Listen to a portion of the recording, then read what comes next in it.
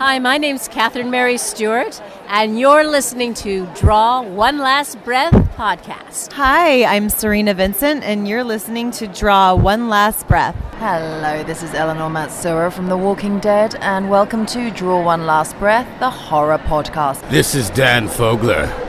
You must draw one last breath. Hi, I'm Shauna McDonald, and you're listening to Draw One Last Breath podcast. Hi, this is James Jude Courtney, and you're listening to Draw One Last Breath, horror podcast. Hi, I'm David Naughton, and you're listening to Draw One Last Breath. Beware the moon. This is Adrienne Barbeau, your nightlight, and you're listening to Draw One Last Breath. Hi, this is Kane Hodder. You're listening to Draw One Last Breath. Keep listening. Hi, we're the Soska Sisters. Listen to Draw One Last Breath horror podcast. Yeah!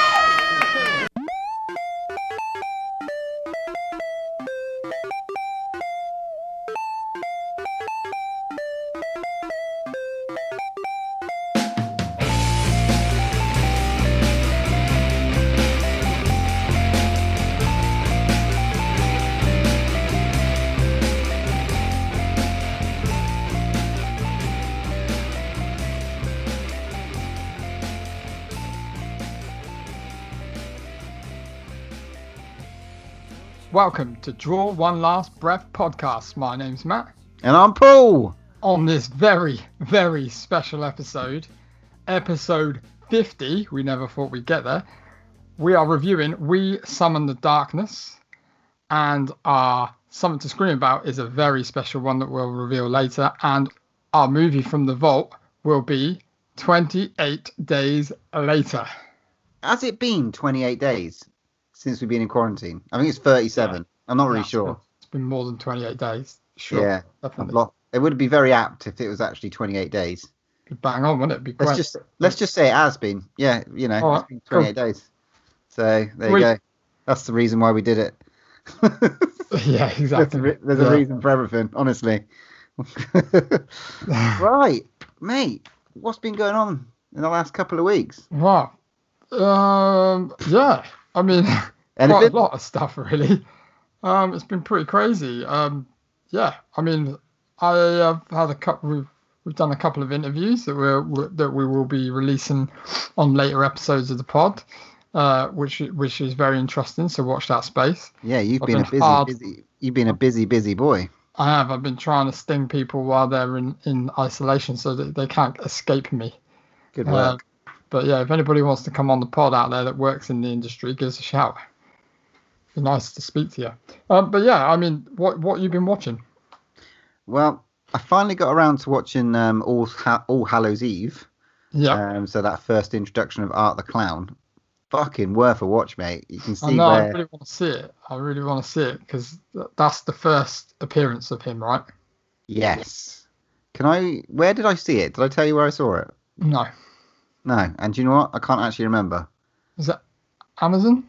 It must have been Amazon. I don't think I paid for it. So, yeah, I'm pretty sure it was Amazon Prime. I watched that. So get cracking. Watch that. That was definitely worth a shout. It was pretty.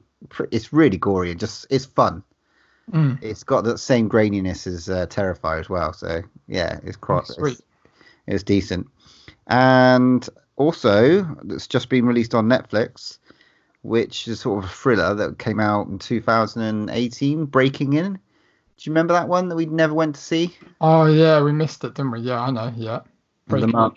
Yeah, with the mum and like looking after kids. It wasn't bad. It was pretty decent, actually. It's a really good watch. I heard it got quite good reviews, actually, when it came out. Yeah, it's a good thriller. Really, really good. Really enjoyed that one. But they're the only two sort of horrors that I've been watching. There's loads of TV series that have come out. Afterlife, Ricky Gervais, Peaky Blinders season 5. So, you know, I've been doing lots of other shit. Mm-hmm. What about you? You watched any horror? I've been doing a few TVs. So I've been doing season 3 of The Ozark, which I know you've already smashed. So I've been watching that. But horror-wise, I watched Jaws 2 the other day. Because we were FaceTiming, weren't we? And I had it on. That was great to rewatch that because I haven't seen that for years, and it was just good to see it again. Good laugh. I watched a really cool movie called Sequence Break from Graham Skipper, which was cool. That is worth a watch. I think that's on Shudder. So that's really worth watching. It's like a really kind of Cronenberg style kind of film, but it's got like really kind of an 80s kind of feel to it as well. Nice. With like loads of video games involved and stuff. So that was really, really cool watch. But other than that, I haven't really seen much else. I've been working hard on stuff and looking after my kids. Nice. Mate, can you believe we're on episode 50? No, I can't. Do you know what? Let's run it down. Let's have a little chat about what's happened in the last 50 episodes. Is it almost been 2 years now since we started the podcast? I think we've do you know how many movies that we've actually reviewed in the last 50 episodes, including today's episodes? I have no idea, but I take it you're the man with the stats. I've got some stats. Good man. Good job someone has. We reviewed 74 movies. Really? Yeah. That's quite cool. That's new movies. That's not included movies from the vault. Really? That's just 70. Oh my god, I thought that was like everything. No. Wow. Movies from the vault, we've reviewed, I think it's like about 44, because we haven't done one for every episode, because we have a couple of specials where we dipped out. So we haven't done it. I thought we always had a movie from the vault. It's like 49, I think it is. So there was one episode where we didn't do it. Really? Yeah. But we've there was one episode that we didn't do it for. There was, I think, the Fright Fest special 2019 we didn't do it for. Ah, right, okay. So, and but yeah, 35 movies were all from the 80s. Okay.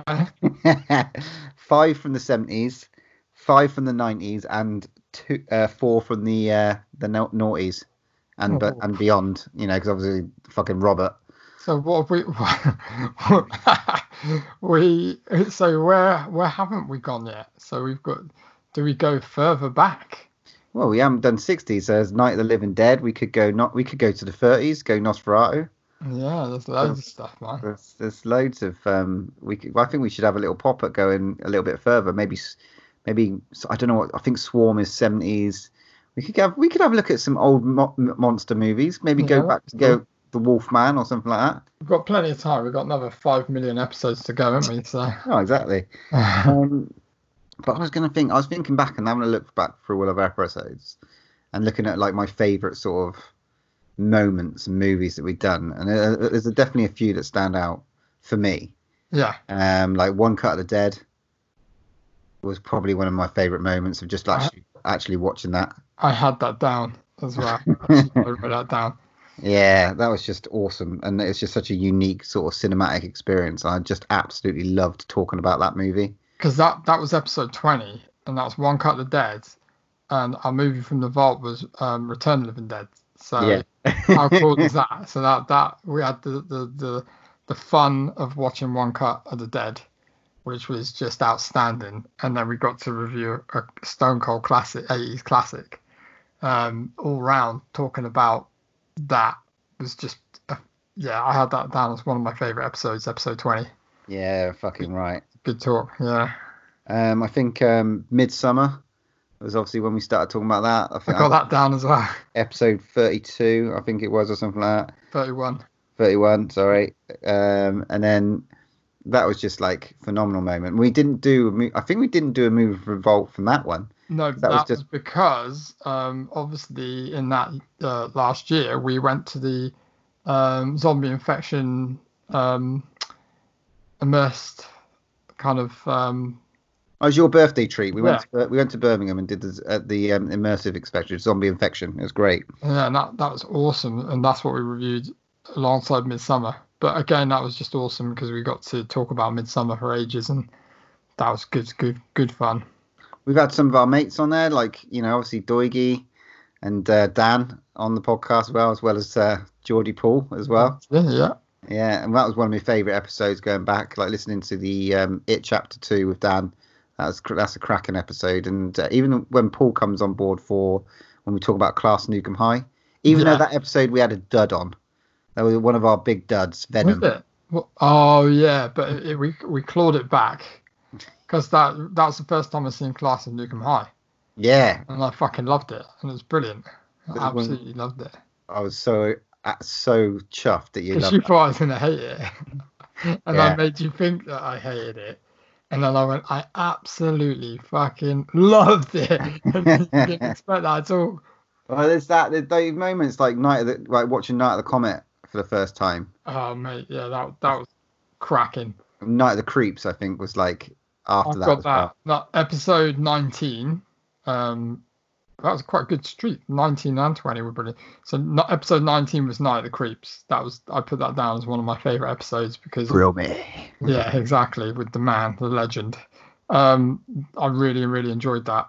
Just watching it and talking about it because, again, that was just so much fun. So much fun. Well, it's all the interviews you've done as well. If you think about, like, you sort of met, like, and talked to Shauna McDonald from The Descent. Mm-hmm. That was a great moment. Bear in mind, these are pretty much conventions, and the pressure is crazy. And I've never done anything like this really before. Well. It was great. It was great to hear you, man, and like see the progression. Like James Jude Courtney as well. Yeah. Obviously John from Alley Cat, and then obviously Richard Brake. Yeah, that was cool. Fucking what a moment. That was awesome. And then obviously with me, I interviewed Walt Flanagan, so. But we won't talk about that. And also, you were put on the spot with that, mate. You weren't even prepared. They caught you unaware, and you did a great job. So, and remember, you were starstruck, mate. That was like that was one of your kind of big things is going to the stash. I can barely listen to that. Me talk to him though. I know, but you did it, and it's crazy, man. And that's the thing you'll remember for the rest of your life, and you've got it recorded as well. We've had some brilliant intros as well. Like from some guests. That's one of my favorite moments is putting the intros at the start. Like the list is great. Like David Norton, obviously from American Werewolf in London, Adrian Barboa, hers is still a sexy ass voice from The Fog. We had Serena Vincent from Cabin Fever. Yep, you sure did. The great Walt Flanagan and Mike Zapsik from Comic Book Men. Catherine Mary Stewart from the Night of the Comet. Wow, that was epic. Richard Brake recorded one for us. Dan Fogler's is fucking funny. Yeah, that's awesome. That was great getting him. Kane Hodder as well. Oh, that was cool. What a guy. And then obviously James Jude Courtney did us one. And then one of my favourites, the Soska Sisters. Yeah. That was awesome recording that because they did that about 7 times. It was fucking ace. I've still got the original recordings. Again. Yeah, mate. I think that's good. It's mate. Honestly, when we started this, like a lot of it, we'd been talking about it for a couple of years, and then I'd gone through some shit just before we started, and it was something that I really needed to sort of do, to have sort of like a distraction and sort of crack on, but. It's been so much fun the last couple of years, and we have some good listeners. We've had about I think 5,500 downloads of all the episodes and stuff over the last couple of years, so that's been fantastic. Some good numbers, more than we'd ever thought, Yeah, I mean, like I literally love the fact that people listen to the podcast, and I really, really do. But also, even if I didn't think even if I had one listener, I'd still do it because it's just fun chatting about shit, and it's good fun, and it's a hobby, and it's not a chore. It's just really good fun, and it's what we do, isn't it? We love horror, and that's why we do it. Yeah. If it stopped being fun, we wouldn't do it anymore. No, and we're still cracking. I've even liked. I mean, I know I'm not with you now. This is like the last 3 episodes and stuff like that have been. It's been weird.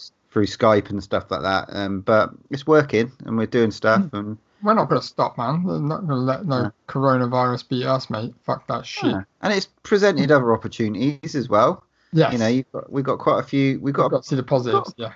Busy couple of months actually. Even if this stays like through Skype, and that's the way we have to do it for the foreseeable future, we have got some exciting bits and bobs coming up for the actual pod for us personally as well. So it's going to be interesting over the next like 50 episodes and stuff like that, where we take it. And we got, I don't know if we want to talk about this now, but we've got an interesting launch for this pod. Mm-hmm. So I'm guessing they would have seen it. If you downloaded it, you would have seen it by now. So we got a new logo, and designed by the fucking awesome John from Alley Cat Graphics, and it is fucking sick. Oh my god, man! Unbelievable, man. John really, really pulled it out of the bag with this one. He offered his services to us because he listens to the pod, and when he asked us for some rough ideas, didn't he? And like, we gave him a few ideas. I had no idea it was going to be this fucking good. Not to doubt his abilities, but he drafted something up. Well, not drafted. He did something up, sent it over, and it was fucking perfect. And it was just like, I couldn't believe my eyes. I was like, this is everything and more than that we could have asked for. I was just like, I showed you, and you were fucking stoked, mate. And it was just like, massive thanks to you, man. It's just like, it means so much. You don't even understand how much. And it's great to have you as a mate and a listener. Because obviously John does his own business of pin badges, colouring books, pillows, and other bits and pieces that everybody should go and check out, because he's a fucking awesome artist. It was such a weird journey with John, because we obviously saw him at the convention. You've been buying his pins, yeah. All right, and then you bought me that pillow, the Critters pillow, which is fucking great.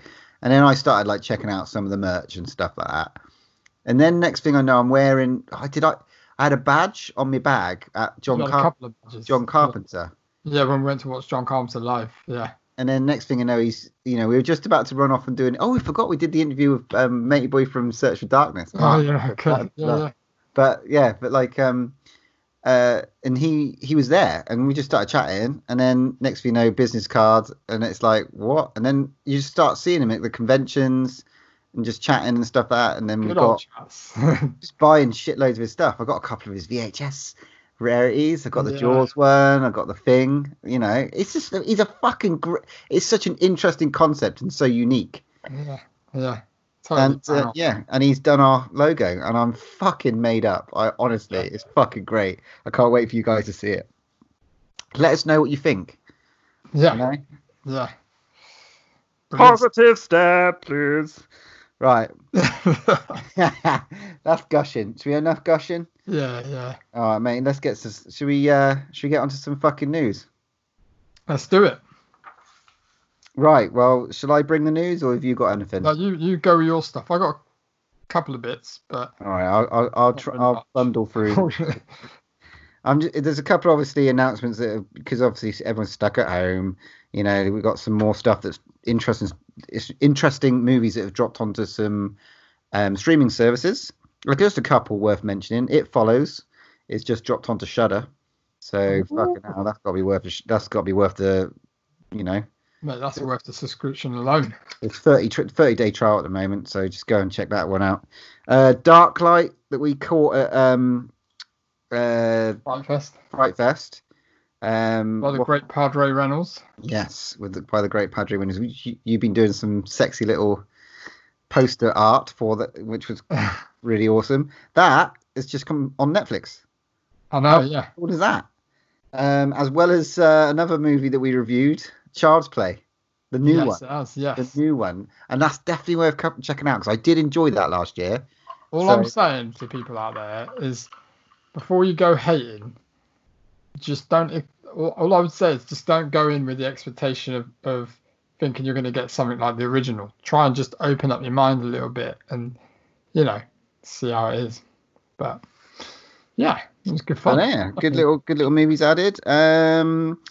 There is an awesome thing I saw on bloodydisgusting.com. There's a brand new board game, a Trivial Pursuit version called the Horror Ultimate Edition, coming this autumn. That looks mad. Now, we get it over here, mate. It says coming this fall. I need this in my life. The thing is, it'll only be you and me that'll play it. I don't care. Damn it. That'll be fine. We'll get a few people in. You know, even if we do an interactive Trivial Pursuit. I don't know how that would work. Yeah. I'd have to move the counters maybe. Yeah, I'd have to. Yeah. I don't know. I'd hold the question up to the camera for my go. Not really sure. Maybe I'd just host. I don't know, but I need it in my life. That's absolutely all right. It looks good fun. It looks really cool. Got some. Yeah, we said this was a dud. Venom: Let There Be Carnage has been delayed to June 25th, 2021. So if you care about that. This is awesome. I think it's today. Is it today? No. I don't know. Is it the 40th anniversary of Jaws this week? Is that right? It's coming up, yeah. Or the 45th. I think it's the 45th, because obviously it's 45. 1975 it came out. You're a big fan. Yeah, it's 1975. So do the maths. It's 45 years. Right, correct. So it's the 45th anniversary this year, and they are bringing out a limited edition 4K Ultra HD version. It looks interesting. I mean, it's got loads of like extras, the making of Jaws, the shark is still working, Jaws restoration, deleted scenes, and it's got some additional Blu-ray lovely little bits of storyboard, production photos, marketing. I mean, if you're a Jaws fan, it's probably worth buying, but I don't know, this one feels like it's filling a gap till the 50th anniversary. Maybe, yeah. I think by the looks of things, is 4K. I don't know how good the restoration is going to be on it, but yeah, I think you're right. I would love to see like some kind of super duper like deluxe edition. I'm not sure. I'm not sure the artwork's all that interesting. Yeah, so it's not great. It just looks like a pretty bog standard release, and I think you're right. I think 50 years will be like a big, nice kind of collector's edition. Maybe, but I haven't got 4K Ultra HD anyway, so there's no point in me getting it unless I buy a new TV in the lockdown. What would be the point in that? Paramount are developing a sequel to Scary Stories to Tell in the Dark. Of course, quite interesting news. Yeah, I mean that's got franchise written all over it. So it's gateway horror. This is an argument. Teenage horror, I don't know. It's scary as balls, but I think it's still aimed at around the 10, 11, 12 mark, in my opinion. But we'll see. Yeah, maybe, yeah. But yeah, good gateway horror for that one. Charlie Steed, we mentioned this vampire movie last time. Yeah. And you said there was a werewolf one. So I found the name of it. It's called A Werewolf in England. Okay. So that's in post-production at the moment. Yep. So we need to watch out for that one. I mean, to be honest, I wondered if this one would be the one that would have been at Fright Fest if it's in post production. I don't know. Maybe, but I love a good werewolf movie. Right, he's good as well. He's really good, old Charlie Steed. Yeah, and then last bit of news: there's a new movie from Olivia Wilde. Obviously, last year we had a movie from her called Booksmart. I don't know if you saw that. It's sort of like a quirky little teenage.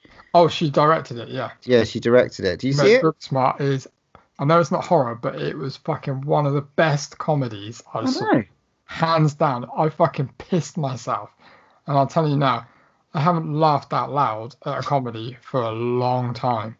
I'm telling you now. The duo were brilliant. The duo was brilliant. It was just so different, and it wasn't the same paint by numbers. But yeah, that was fucking awesome. I love that film. Well, she's getting another stab at the onion. That's not a saying, but it is now. At the onion, if you like. Brilliant. She's having a go at a psychological thriller called "Don't Worry, Darling." It's basically being described as a psychological thriller about a 1950s housewife whose reality begins to crack, revealing a disturbing truth underneath. Okay. But reports that Florence Pugh, Shia LaBeouf, and Chris Pine will be in that movie. Not a bad little cast. Little mad Shia. He's a bit quirky, but the lovely Florence Pugh. So she is badass. So that could be interesting. She could be driving that movie again. So that's cool. Excellent. So that is I bought the news. You did bring a lot of news. I've only got like a couple of bits. My first bit is that leads on quite nicely. Comes from, with New York currently being hit hard by coronavirus, New York-based company A24 has decided to lend a hand by auctioning off some of the memorable props and costumes from their movies, including horror films Hereditary, Midsommar, and The Lighthouse. All proceeds from A24 auctions will be donated to 4 different NYC-based charities. How cool is that? Mate, I saw this and thought of you instantly. I knew you'd be all over this. I'd love to get some of that, but no chance. Would you like the head covered in ants? I think that's gone. I think the guys from the Boo Crew have that head. I'm pretty sure. Yeah. They're massive collectors. They've got loads of stuff from Hereditary, I'm pretty sure. But I'd love some stuff from Midsommar. You know. What would you like? Well, the little pube drink, maybe. All right, the pube drink, not the dress. You know, you don't want to have that dress. Imagine that dress. That'd be worth loads, mate. Loads. But yeah, that was quite cool. The only other bit of news that you might have seen on my Instagram post, I literally broke the other day, finally, and I got the Rick Baker book. Yes, I don't really want to talk to you right now because I can't see it unless you flick through the pages. Flick through it page by page. So, mate, it is on my shelf right now. It's not on display. I can't see it. It'll be very freaky behind your. Yeah, it's massive. 2 volumes. It's called Metamorphosis, and it's just literally spellbinding. How much did that set you back? Wow, they were going for quite a lot. I'm not going to disclose the price that I got it for, but they are going. You can get them, but you can pick them up at the moment. That I know that you can get it for around 95 quid at the moment, but it's just worth every penny. Because I put the post on Instagram just because I was like, I'm in awe of it. It's just amazing, it's beautiful. And Rick Baker actually messaged back on my picture and just put thanks a lot. And I was just like, it's a thanks a lot, I hope you enjoy. And I was just like, and I know he runs his fucking Instagram account. It's him. It's really him. And I was like, and literally fucking, I could have cried. That was just interview. Oh my God, he's amazing. He's absolutely amazing. And I was just like so thrown back by that. Well, you've been having a bit so much. You've been diving into some animation as well this week, haven't you? I have to give you a big congratulations to your new little venture. Oh yeah, little poster transformation. Well, yeah, it's just like I found out this kind of new application thing that you can, make posters come alive. And I've just been like, because obviously being in isolation and stuff to do, I've just been doctoring a few kind of posters that I think that should come alive, and it's just like. Some of them looks awesome. I'll send you some that I've been working on later, and they're just fucking awesome. The one the artwork's amazing anyway, but when it comes alive, this artwork looks like it's alive anyway. But yeah, it's a little hobby I quite like doing. The Dark Light one looks sick, and the Bliss one, it's cool, isn't it? It's hell, really man. Cool. Yeah, it's good fun. It's good fun. But other than that, that's all the news I got, bud. That's all the news I got. Right then, let's get to it then. Let's start our episode 50's main review. Ooh, baby, do you know what that's worth? Ooh, heaven is a place on earth. They say in heaven, love comes first. We'll make heaven a place on earth. Okay, so this week we're heading to VOD and we are reviewing We Summon the Darkness. So 3 best friends embark on a road trip to a heavy metal show where they bond with 3 aspiring musicians and head off to one of the girls' country homes for an after party, and then shit gets weird. Mate, shit gets very weird. So this movie stars Alexander Daddario, the lovely Alexander Daddario. All right, hold tight. Johnny Knoxville, Maddie Hassan, and Amy Forsyth. That's sort of the main crew. Mm-hmm. Oh my God! I mean, what did you think? I saw the trailer for this movie, and I thought, wow, this is well in my wheelhouse. And I was like, I think I even sent you the link to the trailer, or said something to you about the trailer. You did? It's like, this ticks all my motherfucking boxes. Heavy metal, chicks in leather, rockers, gore, blood, and special effects. I was like, what more can you ask for? Mm. And then I watched the movie. It's a bit of a boob. Yeah. I'll tell you what. It's it's not. It's not completely shit. No, absolutely not. No. I'm not going to say it's shit or rubbish or anything. My opinion is completely my opinion. But for me personally, I just felt it was not really even a slow burn for me. And it just took a while to get into it. It was slightly predictable for me.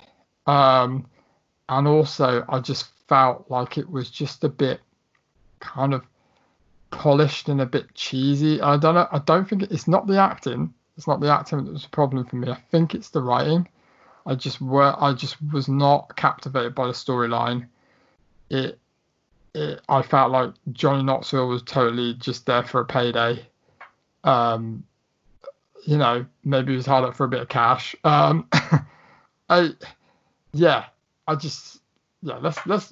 talk about. Hey, I think we watched a different movie because I thought it was good, clean fun. I thought like the polishedness of it wasn't too bad. It worked. You hit the nail on the head. Good, clean fun. It was just good, clean fun. Good bit of blood, but good bit of gore. Some interesting deaths, and some interesting prop use that I think we'll talk about in a bit. The acting was fine. Alexandra Daddario doesn't dial it in. I think she's quite. She could carry it, but like, I don't know. It just felt a bit middle of the road. Maybe. I was bored. Bit middle of the road. There was just not enough. There was too much chatting. Like, do you remember watching Death Proof? But the dialogue's actually decent in Death Proof. There was sort of a lot of chatting, but not enough. That's Tarantino. It's just like, but his is good script writing. It was just like, I just felt like it was just too polished and too scripted. It was like when they're talking about their experiences about bands, I was just cringing. It was just, it didn't feel cool to me. It felt just really, really kind of like, I know it's a totally different film, but when we watched that kind of the one about the Swedish black metal band, what's it called? We watched Lords of Chaos. Yeah, Lords of Chaos. When we watched that, like, even though it's not meant, it's kind of quite tongue in cheek in places. That was cool because the way it was shot was clever and pieced together. And it was just, I know this is a different movie, and maybe this is a different movie and it's meant to be a bit more lighthearted and a little bit more happy-go-lucky. But I just didn't feel that they were actually in that time and actual fans. I just didn't relate to it. I just couldn't relate to it. It was, it wasn't like watching something like Dazed and Confused or Almost Famous, and where you connect with characters and you kind of really kind of get on board and you're with them. It just felt, it didn't feel real to me. I exactly agree. It did not feel, for like the first half an hour, I was like, oh, this is in the 80s. Yeah. It's supposed to be in the 80s. And like for all the movie, and I don't know if we have a go at that because we obviously, there's a big 80s renaissance and stuff like that. Maybe they've jumped on that bandwagon, but they got the style of the movie wrong. They made it, like you said, it's too clean to be a sort of like 80s flick. And I'm not saying that they should ram everything down. I'm not saying they should fucking like they should kind of like ram the 80s down our throat with like loads of things from the 80s to go, oh, look at the 80s, they're showing this film and they're using this and they're using the VCR and they're using that, and I hate to use this term, but I don't want to be Stranger Thinged on every film I watch. I would have happily been Stranger Thinged in this movie, to be honest. I call it Stranger Fingered. Right. I felt like I could have done with a good Stranger Finger, to be honest, in this movie. I just felt you've had enough Stranger's Fingers, mate. But like, I don't know, man. The acting was dark. The characters I just didn't associate with. But I kind of it was fun enough, and like I did enjoy. you know what? I just thought I stuck with it, obviously, and I thought maybe it's going to just go and get to some really crazy kind of cool gore, or something's going to happen. There's going to be a twist, a massive twist. And... Well, the twist is kind of read in quite quickly in it when it's like, oh, we thought, did they kind of push you a little bit in the direction they thought that maybe the boys. Yeah, but I knew that wasn't going to happen. You know what I mean? I knew they were going to flip reverse it. I knew it. And I guessed that, and I shouldn't have. And that's not from watching trailers or anything like that, or reading anything. I literally knew hardly anything about this movie apart from watching the trailer like once, and I just thought maybe this is going to lead down the road of a kind of devil cult. Maybe there's going to be some prosthetics being used. But to be honest, you said there's some quite cool kills. I wasn't really convinced. I didn't think the special effects were that great. All right, there was maybe not the kills, but like there wasn't enough killing. Like that you could see, there wasn't enough lot of strangling. There's a lot not of enough blood, slashing, but not really anything else. No, there needed to be something. Like they had a great tool, but they didn't use it. This is in the best way. Get onto. What was it? It was a boat propeller, right? It was a boat motor. She picked up a boat motor, and I'm like, because at first I thought it was like a trimmer or a strimmer, something like that. Yeah. But I was like, yes. What are they doing with it? It's going to go crazy. I know. I thought they could. But they obviously haven't got a good SFX. Well, maybe the special effects team, don't know, didn't have the balls for it. But that was a brain dead moment. Had it written all over it. Well, that's the thing. I thought, here we go. And what happened? The lads are strapping up bottles and smashing them off. She's got a boat propeller. I was like rubbing my hands. There we go. It's been 55 minutes into the film now. There's been a lot of spiel, been a lot of few drinking games. There's been a lot of, tete-a-tete between both threesomes. Here we go. We're going to get some crazy shit happening, and it just fell flat for me, man. It just fell a bit flat, and I was a bit gutted because I was really looking forward to it. And a lot of people out there were saying, "Oh, this would be a great double header with Satanic Panic," and I'm like, "What? Satanic Panic is." I don't want to be like bashing other people, like comparing people to people, but like Satanic Panic is leagues above this. And to be honest, with that reference point, like the fact that if you put the two movies together, I could see that maybe this one be like a little amuse-bouche before you watch like the main course, which is Satanic Panic. Where you go, or if you don't want to fall asleep and you want to get to the good stuff, don't bother with it. Well, it's sort of like Satanic Panic's how you do it, how you do a movie. Yeah. This one needed that sort of influence, and it didn't have it. I think the storyline just broke down as well a little bit, and it just felt like at some points it was like, right, okay, what are we actually going to do now? What are we going to do now? How are we going to, I'll tell you one thing that was interesting. Was Johnny? I found personally Johnny Knoxville's character quite intriguing. I thought he was an absolute bastard. I thought he was played well as a bastard. But like in a Preacher, like the TV show Preacher sort of way, he's just kind of like he was dark and foreboding, but mysterious. There was a level of mysteriousness for me there, but I needed him to be a bit more than just put his hands around someone's neck. Exactly. I think that he should have been used more. I don't know, maybe they only had him for 1 day shooting. Maybe budget constraints stopped that. I don't know. But D'Addario's big, isn't she? Yeah, I mean... Baywatch, bloody San Francisco crap that we watched the other year. That was quite a while ago. True Detective. Easy. Yeah, I mean, I don't know. I mean, it's a fairly budget movie. Yeah. I'm just like, I wanted more. I wanted a little bit more. They just they had a few good ideas, just didn't deliver them the way that I wanted it to be delivered. I just don't know. I think they just kind of like teased it a bit and then kind of pulled back from it, and it's just like, and again, maybe it's budget constraints. Maybe they didn't have, like you said, the amount of, they couldn't do the amount of special effects. Maybe they didn't want to. Maybe they want. I mean, what age rating is this? 15.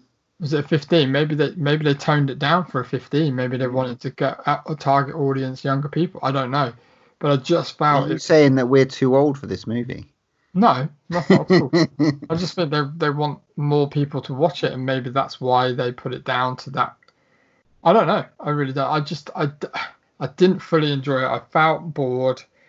I was a little bit and I was excited for it. I went in completely blind and with an open mind, and I just didn't really enjoy it that much. I was just like, I really, really tried to think of positives and think about, right, what do I really like about it? And I found it hard to kind of find things. Yeah, mate, I'm with you. I'm not. There was something not missing.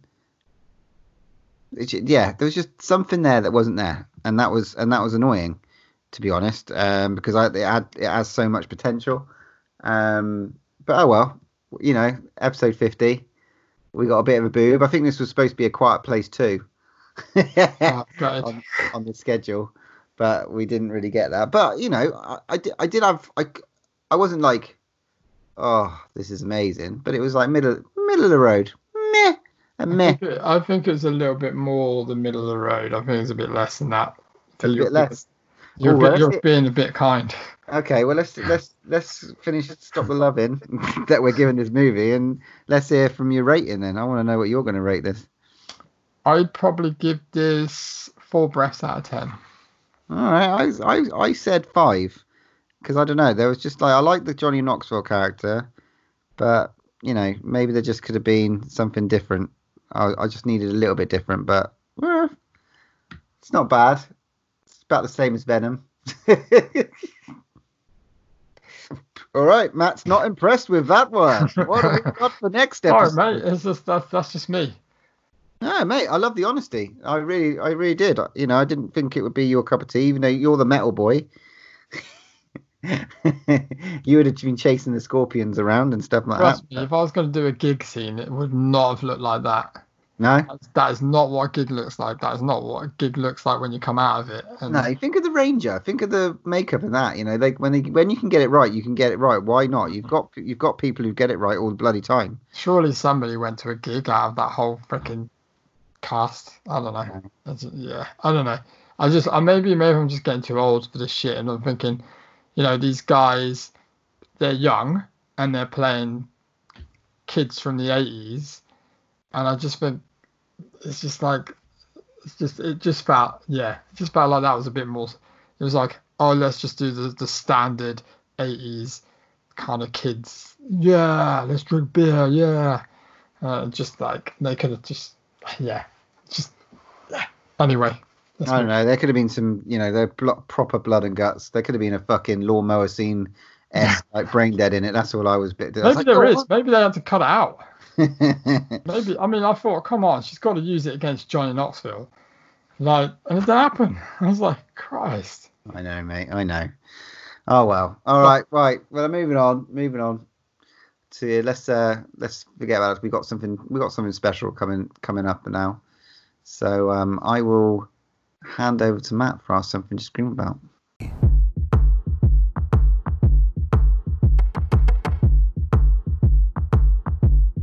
What do you want from me? Why don't you run from me? What are you wondering? What do you know? Why aren't you scared of me? Why do you care for me? When we all fall asleep, where do we go? We were very, very lucky to have an interview with Dan Martin. Now, some of you may not know who he is. If you don't know who he is, then that's crazy. But anyway, he's a very, very good special effects artist, and he is one half of the Arrow podcast. And I was very lucky to sit down with him because we're all in isolation at the moment, I reached out, and he was really, really nice and kind enough to give us an interview. So if you don't know him, he's been involved with so many special effects and so many different movies. He's worked on Lords of Chaos, High Rise, Ravers, Colour Out of Space, and absolutely loads and loads and loads more. I don't want to spoil the interview, so here it is. Welcome to Dan Martin, special effects artist and podcaster. How are you doing? I'm doing all right, thank you. Thanks for having me on. Good. And how's isolation going with you at the moment in these weird times? It's weird. Certainly, I don't have any actual work on, but I've been going down to the workshop once a week on my own, just to sort of potter about, get some workshop maintenance done. Did a bit of fiberglassing last week. Had not expected to ever miss fiberglassing, but it was weirdly cathartic going back to it. And then in the house, I'm lucky. My wife and I have a friend in our spare room, so a bit of extra company, not winding each other up too much as a result of that. And we've got a little garden as well, so I could have it a lot worse. Good times. So I kind of want to go way back and kind of like find out a bit more about you with your horror connections. And can you tell me where your first kind of memories of horror started? Yeah, I wasn't really allowed to watch television as a kid. We had a TV in the house, a little 14-incher that my maternal grandmother bought for my father as a sort of trolling of my mum, who didn't approve of TV. And so I'd sneak down, I'd set an alarm for like 1 a.m, and then I'd sneak down and just watch TV all night, whatever I could see. And so obviously things like Videodrome and that were with Alex Cox were quite an education to me. And then when we eventually got a video, like a VCR, I'd borrow tapes from friends, and we only had 3 tapes. My family only owned 3 tapes, which were like a Tintin movie, an Asterix movie, and then The Cook, the Thief, His Wife and Her Lover by Peter Greenaway. So I watched that every night for like months. I just come down and rewatch that, and I fucking love it. I still, to this day, I love it. It's a rather sadly bare bones release, but there's a Blu-ray of it now, and I rewatched it for the first time on Blu-ray recently, and it's just so beautiful. And then as soon as I was able to get my hands on tapes myself, I think I can't have been much older than about 9 or 10 when I managed to get hold of a copy of Pet Sematary and The Serpent and the Rainbow, which I got off the same man on a market down in Winchester, who obviously didn't give a fuck that I was a child. And again, watch them constantly. I remember using parcel tape to rip the labels off them so that you couldn't tell what they were. So I'd like put parcel tape over the label on the spine, and I'd rip them off, and I took out the sleeves, the covers, and folded them up and hid them away. So I just had what looked like tatty old tapes, and it hid them around my room. So I want to get into kind of special effects and kind of where your passion came from for kind of special effects and where it all started for you. Well, I was like really, really young. I was a magic nerd. And I was really into sort of like sleight of hand, close-up magic, that kind of stuff. And there was a Channel 4 TV show called Secret Cabaret that ran for 2 seasons. A magician called Simon Drake, who was sort of one of the first horror magicians. And I was sort of obsessed with that. And around about the same time, I got a book out of the school library on like the history of monsters in Hollywood. And then at the same time as that was around about when school, like the adults at school started saying, well, what do you want to be when you grow up? And I was like, well, in my mind, it made sense that like I like magic. Special effects was just magic for film. So I was like, well, I just want to make monsters. And they said, well, that's not a job. You can't do that. And at what age would you say you were around that time? Oh, to be honest, it's really hard to place. I was under 11 because I left that school when I was 11. So yeah, like 10 or 11, I guess. When you wanted to do that sort of thing, did you approach your parents about this, and were they very supportive about that? My parents have always been really, really supportive about that kind of stuff. Far more supportive than about what I actually make effects for the most of the time. I think my mother's seen like maybe 2 or 3 of the films I've worked on. Like TV stuff tends to be a little more accessible to her, but she doesn't like horror at all. My dad's a bit more open-minded, but they've always been very, very supportive of the arts. My sister was a trapeze artist when I was starting in my special effects career. So yeah, whereas my father's a physicist and my mum's an architectural historian. So they were really, really supportive. And when I was very young, we were at the Theatre Museum in London, which doesn't exist anymore. It used to be on the corner of Covent Garden, and they had someone doing like sort of face paints and a bit of makeup effects there, painting my sister's face up, whatever. And they said, "What do you want?" And I said, "I'd like to look like I've been in a car crash." And they said, "Well, I haven't got that kit with me, but my boyfriend does Casualty. If you hang around, he'll be coming by after when we're closing up. If your parents don't mind waiting, and he'll have his kit with him. He can do you some out of the kit, like makeup effects." And obviously, I insisted that we stayed, and he came by. And at the time, he made some of the makeup materials that were being used. He had a company that made the stuff. And he gave my parents his phone number and address and stuff, and I could phone him up and he'd talk me through stuff. And every time it was my birthday or Christmas or whatever, that's all I wanted was makeup effects stuff. So very basic to begin with, just liquid latex and scar wax and fake blood and that kind of stuff. But that's where it all started, I guess, as far as the hands-on side goes. Awesome. I never thought it would come from like the Casualty series. Yeah. Well, I think. Yeah, like that. Like as far as accessible blood and guts goes, that was great. It was pretty graphic, that program, actually. Come to think of it. Yeah. There's one episode that played. I must have been in my late pre-teens when it aired. I think someone gets run through with a forklift truck, that happens in Fango Bolente. That's proper like Italian horror stuff, and then there it is at like 6:30 in the evening. I don't know when Casualty played, actually. It can't have been much later than that. No, it was around that time, because I just vividly, for some strange reason, I always remember the episode, and this was more grotesque to me, was where there was a kid and he was watching the darts, and he wanted to get back so quick to watch the end of the darts that he zipped his balls up in his flies, and it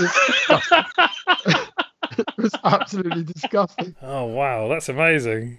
They showed it as well, and I was like, it was like, like something about Mary style. It was unbelievable.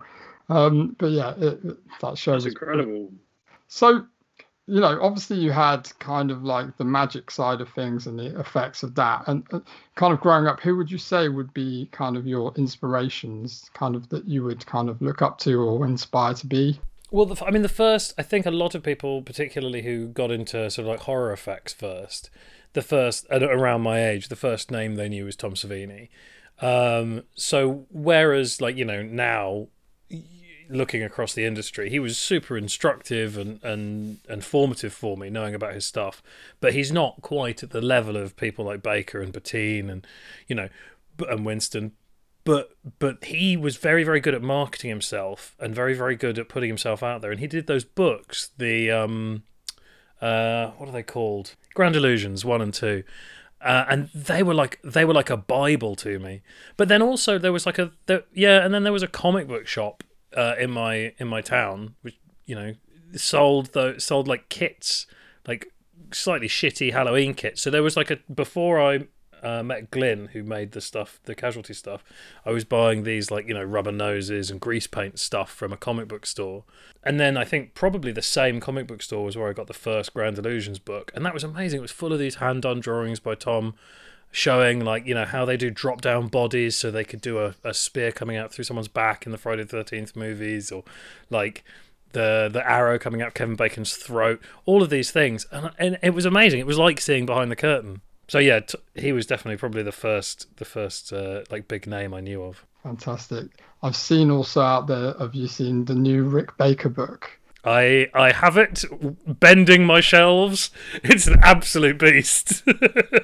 I was so tempted. I just couldn't drop that amount of money on it, but it looks beautiful. I can't recommend it highly enough. Every page is just like thick, glossy photos. It's so beautiful. So, you've worked on so many film and TV projects, and obviously I can't even start where you started and stuff, but what would you say throughout kind of your career? What's the hardest challenge that you've come up against? I mean, that's really, really difficult to put my finger on. Every job brings its own unique challenges, but often those are the most fun bits. If it's something you've done 100 times, then yeah, you may not get so stressed out, but also it's not going to be as exciting as doing something new. I guess that the kind of wavering middle ground between super cheap, where they're just happy you turned up, like right at the beginning of your career when you're all just kind of in it for fun, and then when you get a little bit further along and suddenly there's a little bit more responsibility, but you still don't have time for like tests. So it's got to work the first time, and it's got to work the way you imagined it's going to work. There's a lot that hangs on those things. Those are probably the most stressful moments. Fantastic. Yeah, I can imagine, like, as well, when you get these problems that occur, it's finding the ways around it to kind of make them work as well is one of the hard things. Yeah, absolutely. I mean, there's up at the top end of stuff, you practice and you prepare and you test and you test and you test, and then when you actually do it on camera, it's the nth time that you've done the trick. So that takes a lot of the stress out of it.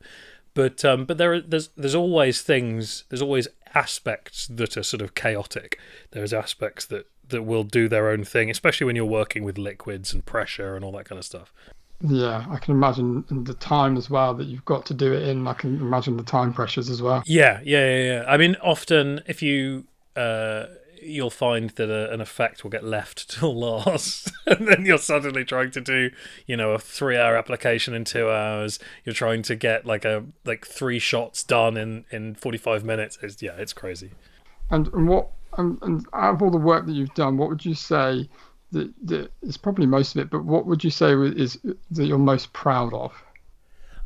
Probably the best moment was on High Rise when we did the skinned head that Tom Hiddleston has to deglove. The production had hired a consultant pathologist to sort of be on call for me to phone up and chat to, and we talked on the phone a fair bit. And he was with me on set. We were up in Belfast shooting that sequence. We were over in Video Village watching the first peel on camera, the first time it had been done. And I'd done a little class with Tom the day before, showing him how the material would react to him and how he should grab it and what kind of pressure he should use and all that kind of stuff. But this was the first time he'd ever actually done it.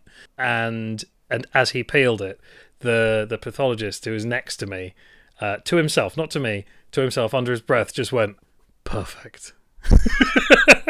They called cut, 60 seconds later, they call cut, and I hear Ben from the next room, Ben Wheatley, just going, "Mr. Martin, what have you done?" Yeah, I wanted to chat, obviously, about some of the projects you've worked on and stuff you've worked on, and top of my list was High Rise and Free Fire. How did it come about working with Ben? So I did a short film with Ben that my wife co-produced, or sort of main produced. So basically the Fright Fest festival was going to have John Carpenter coming over. This is a few years ago now, and they decided that they were going to do a series of short films where different directors would make a short movie homage to John Carpenter based on one of his movies. And this was my wife's idea. She pitched it to Fright Fest. They were game for it. They put it all together, and they shot 5 of these things. Sean Hogan did one. Mark Price did one. Ben Wheatley did one, and Ben's one was Assault on Precinct 13, reimagined as a zombie movie. And they needed an effects artist, and I was lucky enough to have my wife be producing these things, so she suggested me to Ben, and I met Ben and Andy Stark, the co-owner of Rook Films with Ben, and Ben's regular producer, and I got on with them, and we did the shoot, and it went really well. And I got a phone call, less than a month later, saying, "Oh, we've got this picture coming up for Studio Canal called Sightseers. We liked what you did on the short. Would you be interested in coming in and talking about it?" So does he come back to you about other things? Have you got anything else in the pipeline, or? We've done loads of other bits. I mean, now that Ben's doing a load of stuff over at Netflix, and that has sort of all paused now for the new Tomb Raider as well. So I don't know if I'm gonna get to travel across to Tomb Raider. I know that, for example, with High Rise, not all of Ben's regulars got to travel across to that, and I was very lucky in that Ben kind of strong-armed them into using me. I'd never worked for RPC, Reported Picture Company, before, and Ben basically just introduced me to Jeremy Thomas as the guy that was doing the makeup effects. So that was a kind of given. But then I didn't get to do Rebecca for Netflix. So, you know, I know he tries, and we definitely get on. I've done other films for his production company that aren't him. Obviously, In Fabric was Rook Films. Steve Oram's picture with the monkey dialogue, that was Rook Films. And even Possessor with Brandon Cronenberg out in Toronto last year. Andy Stark was a producer on that, and I don't know if it's technically a Rook picture or if it's just Andy working on it. But so yeah, Andy's been an absolute linchpin of my rise. Fantastic. I want to move on as well to Lords of Chaos because I only watched that recently. I got around to watching it, and my God, what a film! Those effects are just fantastic. When I saw them, it just rocketed into my top 5 movies of that year. Thank you, man. It was just fantastic stuff. What effects were you involved in? Were you involved in most of those? Yeah, the only stuff that we quoted on and then didn't do was the animal props, which ended up being done by the art department out in Hungary just for cost reasons. So we did the build, we did the live casts in England, and we did the make in England, and then I'd fly out to Hungary and do stuff and then fly back. And then I had a fantastic local effects artist who was my key prosthetics person, a Hungarian chap called Daniel Hamuri, who was my right hand when I was out there, and then was in charge of some smaller bits and bobs when I couldn't be there. So he did some day-to-day stuff with like cuts on Dead's arm and that kind of stuff, and he was there for the wrist cutting on stage. He ran that for me. But then I was there for the suicide. I was there for the stairwell killing at the end, all that kind of stuff. Oh my word, that stairwell killing, unbelievable. That's just crazy. Thanks, man. Yeah, that's another great example of a very long shoot and everything having to happen right at the end. Yeah, I can imagine. The body double who played Euronymous, who played the soles of his feet for the shot where you see his feet all cut up, he was in the makeup chair 2 floors below where we filmed that sequence. And then I had to give him a piggyback up 2 flights of stairs so he wasn't walking on the prosthetics to get him to set at like sort of 3 a.m. in this old Hungarian building. Oh my God. Yeah, pretty crazy stuff. Also, I'd love to talk a little bit about Colour Out of Space as well. Oh yeah, man. What was it like working on that with Richard Stanley and Nicolas Cage, and what effects did you do on that one? That was amazing, and I owe that one really to Courtney Andajar, who was one of the 2 production designers on Girl on the Third Floor, and she recommended me for that. And we'd just had Possessor delayed because of an accident with one of the cast on a previous film that delayed our shoot. So I had this gap, and I had a full crew standing by, and I got a phone call saying, "Hey, we're doing this picture with Richard Stanley. It's based on a Lovecraft story. Would you be interested in reading it? We need you to sign an NDA, all the usual stuff." And obviously, I jumped at the chance, and it just fit in really, really neatly. I called a friend of mine, Lee Cranston, who's a costume props guy, does a lot of theatre, does a lot of TV as well. Fantastic fabricator. He came down and he ran my fabrication department. So all the familial mutation, he designed the undersuit. So Thomas Toohey, who's my sort of mechanist, and I played around with the insides of that. We had a fantastic creature performer called Lucy Ridley, who was playing the creature.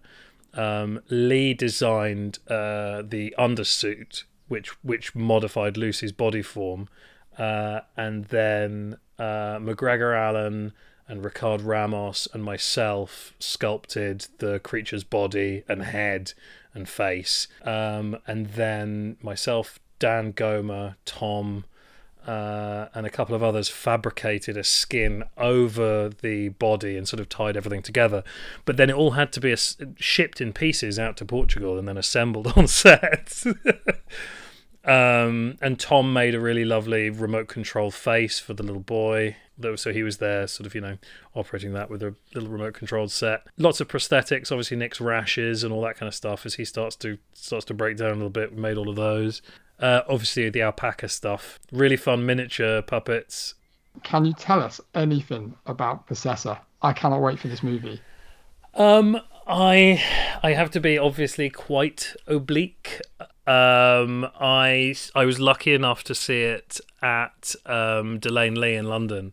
Brandon came over to do the sound mix in the UK, and Martin Pavey, who is just an astonishing sound designer, and who did In Fabric and all of Ben's films, and he's just this amazing sound designer. And so him and Brandon were sort of hammering that out, and then 5 minutes after they locked, I sat down in the screening room at Delane Lee and watched the whole film on my own, on this huge screen, absolutely booming speakers. I don't know what I can really tell you about it. The cast are phenomenal, and we do some lovely messed up shit. I just can't wait.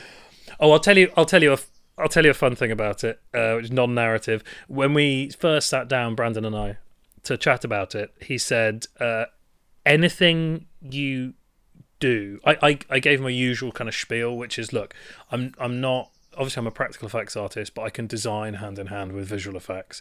And if there are going to be any visual effects, it always behooves the film to have those conversations happen as early as possible, so there aren't any nasty surprises at the in post-production.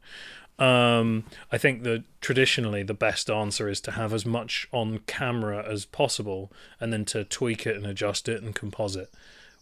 When you and Brandon kind of said, look, that's all well and good, and I respect that, but anything you design for this that needs VFX, if we can't do it without VFX, we're changing it, because we're not having any VFX.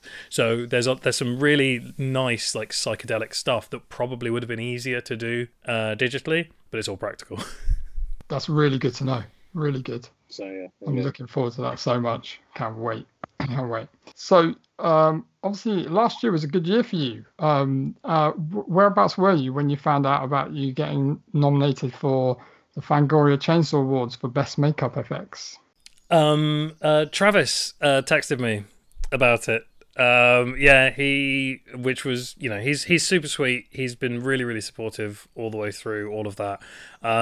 Courtney, her sister Hillary, the two production designers, Travis and myself all lived together while we were shooting Girl on the Third Floor in a little apartment, like a little bungalow opposite the house, the quote unquote real haunted house that we were filming in.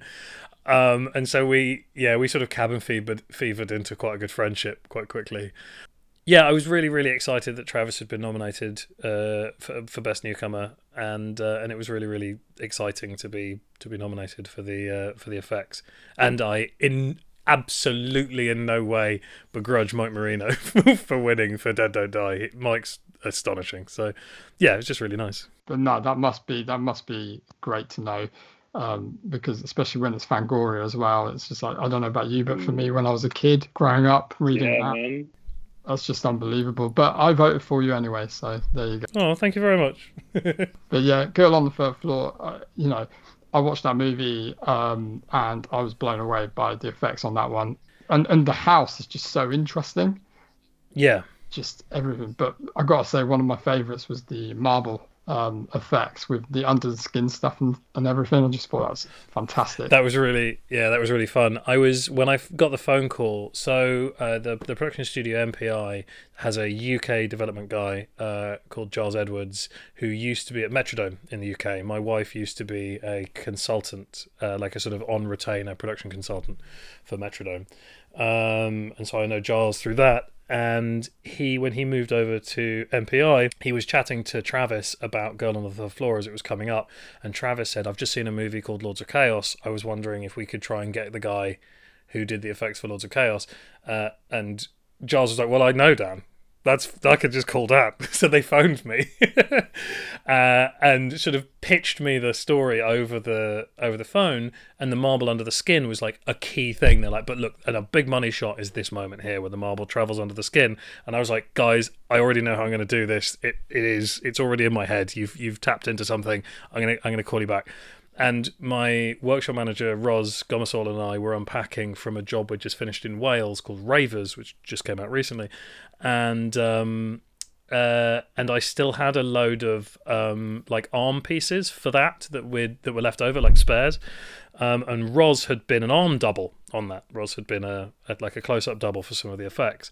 And so I said, okay, well, stop unpacking. We're gonna do this. I've got a theory. And we did a test version of the marble leaving her closed fist and then running down her forearm. And we filmed that, and I sent it over, and I got the job. Unbelievable. It's so good. Even the kind of wall effects with the goo and just fantastic. That was really fun. Courtney and Hilary managed a lot of the sort of environmental house stuff.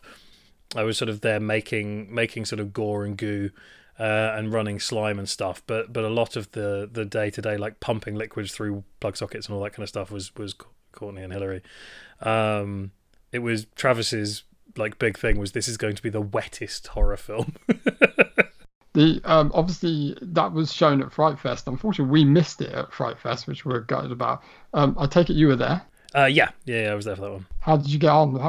What did you think about Fright Fest? Did you enjoy it? Yeah, I mean, I've always liked Fright Fest. I was going through some stuff in the attic the other day, and I found my ticket for the second Fright Fest in the attic. Wow. Yeah, I was at the first as well, but I can't find any like souvenirs from it. But I found a stash of old Fright Fest stuff up in the attic. I've got a clear umbrella that I got given at the screening of Battle Royale, which I think might have been the third, maybe, Fright Fest. And I've got Paul Anderson's baseball cap from the first Resident Evil movie that he signed for me. Did you catch anything else at Fright Fest that you quite liked? I managed to get to loads of good stuff. I really enjoyed Daniel Isn't Real. I really, really like Come to Daddy. Not strictly a horror film, but the Happy Face was probably my favourite of the festival. Yeah, I mean, it was technically a 2018 picture, so I'm really, really hoping it gets picked up. It's so good. I cannot wait to see that. I really hope it does get picked up. I really do. Fantastic. So, as we close, I'd just like to ask you, is there anything that you can kind of recommend whilst people are in isolation, horror-wise? It can be one of your movies that you've worked on, anything like that. What would you say to dig out and watch while you're out in isolation? I've been going back. I've been using it as an opportunity to get into stuff that I wouldn't otherwise, like, that seems like a big effort, seems like a task. So some of that's like long form Japanese war drama. There's a 9.5 hour Japanese war epic called The Human Condition, which is unbelievably good. Wow. Which is really, really good. I've put the brakes on buying physical discs just because, I don't have any. We don't know how long this lack of income is going to last. But I did get a little like trickle of things I'd pre-ordered or ordered before it all happened, sort of like turning up through the first few weeks. So I got a nice stack of stuff from Mondo Macabro last week, which is great. I watched Killer of Dolls the other day, which is fucking insane. Which is sort of, it obviously owes a big debt to Psycho, but it's super, super weird. It's like the way everyone behaves in it seems to have been decided by the roll of a dice, like emotionally from moment to moment. It's totally mad, and it's not bad. Like, it's not technically bad. It's just insane. So yeah, I really, really enjoyed that. And so if you could give any kind of advice to any budding special effects artists out there, what would it be? Maybe one good bit of advice that you can think of. Watch making ofs and just keep making things yourself. Like, sculpt every day, draw every day, whatever your version of that creation is. Just keep doing it, because you get better every time you do it. It's a muscle. And yeah, tenacity. Reach out to people. Yeah, I can imagine.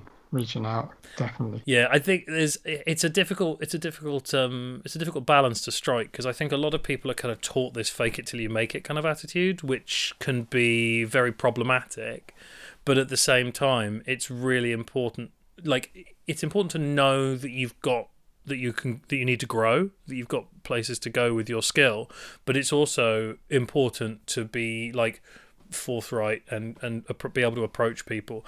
I think the problem is that the kind of like life that breeds special effects artists, which is, you know, the kids who are in their rooms watching movies and painting miniatures rather than out playing football, is not necessarily the same life that breeds people who can like go up to someone at a party and introduce themselves and talk about stuff, because, you know, often one side is quite introverted and you need that sort of gregariousness as well. So yeah, just practice people skills and practice drawing. There you go. No, that's good. That's good advice. I can imagine that would be helpful to people. That's fantastic, Dan. Thank you so much for your time. Really, really appreciate it. Where can people find you on social media? I'm at 13fingerfx on Twitter and on Instagram, although to be honest, mostly those are just pictures of my dogs at the moment. And if anyone out there is feeling that their moment to shine has been taken away from them by this quarantine, feel free to give me a shout on social media, either DM or publicly, either because, you know, you want some advice or just want to show me some work or whatever. Always happy to talk to people. That's very kind of you. Yeah, people were nice to me at the beginning. Exactly. It all comes back to us in the end. And I must say, I'm loving the Arrow podcast. I'm a big follower. Oh, thanks, man. So loving the stuff. I can't wait to hear more from that as well. But massive thank you. It really means a lot to us to have you on. And we wish you all the luck. And maybe one day we could have you on again. And good luck with everything in the future. Thanks so much. Cheers. Mate, that was fucking awesome. I can't believe you got to talk to him. That's fucking epic. He was so nice, and I can't believe, like, yeah, it was just great talking. I could have talked to him for much longer, but I didn't want to bang on about everything. But I could have asked him some really much more geekier questions. But you know, I didn't want to bore the socks off of him. But it was so nice to have him on, and I really hope and wish for him for all of the future in future projects that he does. Yeah, man, what a nice guy. And if next Fright Fest, we went to the Arrow podcast obviously last year, I'd definitely go again. It was so much fun, and we got to ask some questions. And if you listen to Fright Fest special, Arrow's Fright Fest special, you might even hear a stupid question from me. And a stupid question from Matt. And a better question from Matt. we actually got to ask questions at their Fright Fest special live podcast, which was cool. But when we do actually go back to Fright Fest, because this year's probably not going to be on, we'll have to hunt him down. We'll go for a beer with him. Yes. Like you said on the interview. So we'll hunt you down. We'll hold you to that. We'll buy the beers and we'll have a chat. And it'd be nice to hang out with you, dude. But thank you so much. Yeah, cheers, bud. Right then. Time for our movie from the Vaulter. God.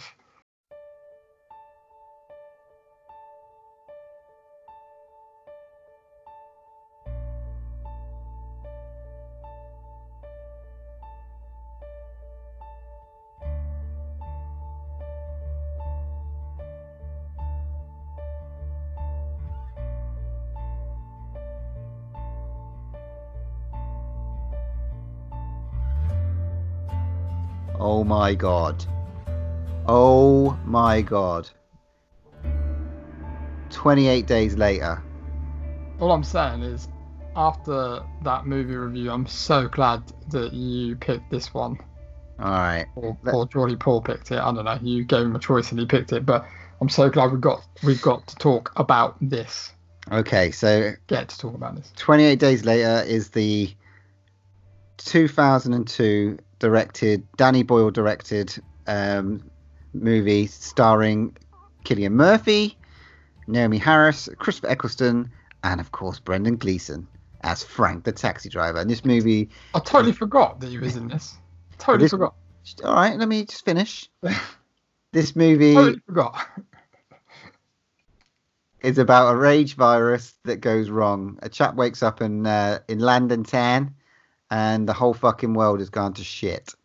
And we follow Jim on his journey. Right, it is kind of not quite, but I tell you what, filming a movie like this now, at least the streets would be empty. I was gonna say I didn't really want to kind of like, seem a bit sick and stuff. But yeah, if you were able to film, God, it'd be perfect time to film a kind of movie like that, wouldn't it? Well, think about the other one. What they done similar to this before, like American Werewolf in London, where they had to clear Trafalgar Square.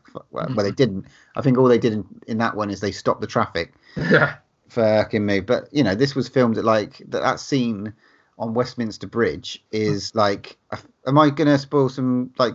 No, carry on. No, carry on. Right, that film is like shot at like early doors in the morning. And just like they got a window or something like a couple of hours or something like that, if that. Yeah, if that. Yeah, I think they like literally had people stood on the side of the road just telling people that please don't just use this road and stuff like that. Well, I was looking as well from the side, and like I was so hard. I was going, "Oh, can I see anyone? Can I see anyone?" And I'm sure you can, but I couldn't. They still couldn't see anything, any movement. No. In the background. Fuck me, this movie is amazing. So when did you first see this movie? 2002. At the cinema. I think, didn't we go together? I'm pretty sure we did. Pretty sure it was that. Yeah, well, me, you, and my girlfriend at the time. Don't think she was even my wife. We went and watched it. I'm sure we did. Yeah, because I would have been living in. I don't know. I would have been living in Swindon. I think I moved to Reading the year after. So yeah, I don't know if we weren't living together at the time, but yeah, I would have thought we would have gone to watch this together. We did. I'm sure. I definitely remember it. Empire. We went and watched it. Mate, I remember it like it was yesterday. British horror at its finest. I was blown away when I watched it. I was absolutely blown away. It's from like the music that Danny Boyle puts in there to just like the shots, the graininess. I mean, even now, it is such a rundown movie. Like, it's not like a polished. I don't know if I want them to like restore this and like put that whole 4K edge around it. Well, this was one of the first big movies to be digitally shot. Really? Yeah. I didn't know that. I was pleasantly surprised by that. I really was. But yeah, I mean, I've got it on. I watched it on DVD. I'll be honest. I got two versions of it. I got a special edition, and I got a normal edition. I don't think there's anything extra in a special edition apart from you get comic in it and you get commentary and stuff, which I'd really love to hear. But yeah, I stuck on a DVD, and it was pretty bad quality. Oh yeah, mate. My DVD that I've had, I would have bought the year it came out. So this would have been. I've owned this DVD since 2003. Yeah, so it doesn't sound that long, but I need it on Blu-ray. I'm disgusted with myself that I haven't got it on Blu-ray. I don't know if I do. I kind of like the graininess of it. I like the fact that it looks fucking old and tattered and stuff, and because it's kind of like got that. It looks really bad. It sounds shit on mine though. I was like, I need it on Blu-ray. Fair enough. Yeah, maybe that's good because the sound makes this movie, the tension building and that. Yeah. Fucking hell. I don't understand. I want to know what like movie won the best sound that year because it wouldn't have been this one, but it would have been some shit like I bet Lord of the Rings was out at that time or something. I just think the music choices for every scene were like perfect. Yeah. Not absolutely. That they couldn't be better. Let's talk about. I want to talk about if you like, if you can, the opening scene that obviously Walking Dead ripped off. I want to chat about that. I started reading the comic in 2004, and the comic came out in 2003, and I used to read the letters section. Like, so I used to get the individual section. Yeah. And there was always that controversy. There's always talks about the letters hack. Robert Kirkman never saw 28 Days Later until after. Right, well, you go and chat to that legend, you ass. But like, it's obviously it's chalk and cheese. It really is. No, I'm lying. It's the same fucking opening. You know, Rick waking up in a hospital, Jim waking up in a hospital. It's the same idea. But Absolutely. you think about an idea though. What you can't believe. It's such a great concept. Of just you're like, how fucking weird would that be? Because it's so clever. Because as soon as he wakes up, bang, you're with him. You're like watching everything he's doing, and that is the basis of a great start of a movie. Is that you're already invested in the first single character that you see. So you're following his journey straight off the bat. Whoa! You don't. That's the thing. You always think that that's the first scene, but that's not the first scene, is it? Yeah, I know. But this is what I'm saying with character building, with the main characters of your story. Yeah. If you want to talk about the first scene, go ahead. Not really. I mean, it's just, you know, a load of monkeys. It was very fucked up, though, isn't it? It was very 12 monkeys. Monkeys in a fucking cage. It is really fucked up scene. It's got and that blood and stuff like that. It's pretty messed up, and it's like you can tell the intensity of this thing straight away from the time it takes to get a bit of blood in you, and the time it takes to metastasize into something fucking mental. And I've been told off by my brother, but I'm not allowed to call this a zombie movie. So. Apparently, I'm not allowed to call it a zombie movie. It's a rage virus. It's a virus. The virus, apparently it was. It's a zombie movie. It was based around kind of like the idea was based around Ebola, because you get reddening in the eyes, and you get sores all over the skin and stuff like that, and that's what they based it on. Well, I mean, the first time you hear him say they've been injected with pure rage, you're like, it's like what? Nice voice. What does that actually mean? And then you're like, fuck. And then 28 days later, it pops up on the screen, and you like see this poor guy's knob. It was gratuitous knobbage. They love getting him in the buff, don't they? Everything he's in, he's got his ass out. Well, this wasn't his only Danny Boyle movie, was it? No. Yeah. Solaris? Sunshine. All right. I don't know why I thought it was Solaris. Yeah, Sunshine was the other one, wasn't it? Very similar movies. Yeah. That's probably why. But like, he's great. You're on his side from the start, aren't you? Yeah. When he's wandering around, even though you've seen his Todger, you feel sorry for him. You've got to be on his side.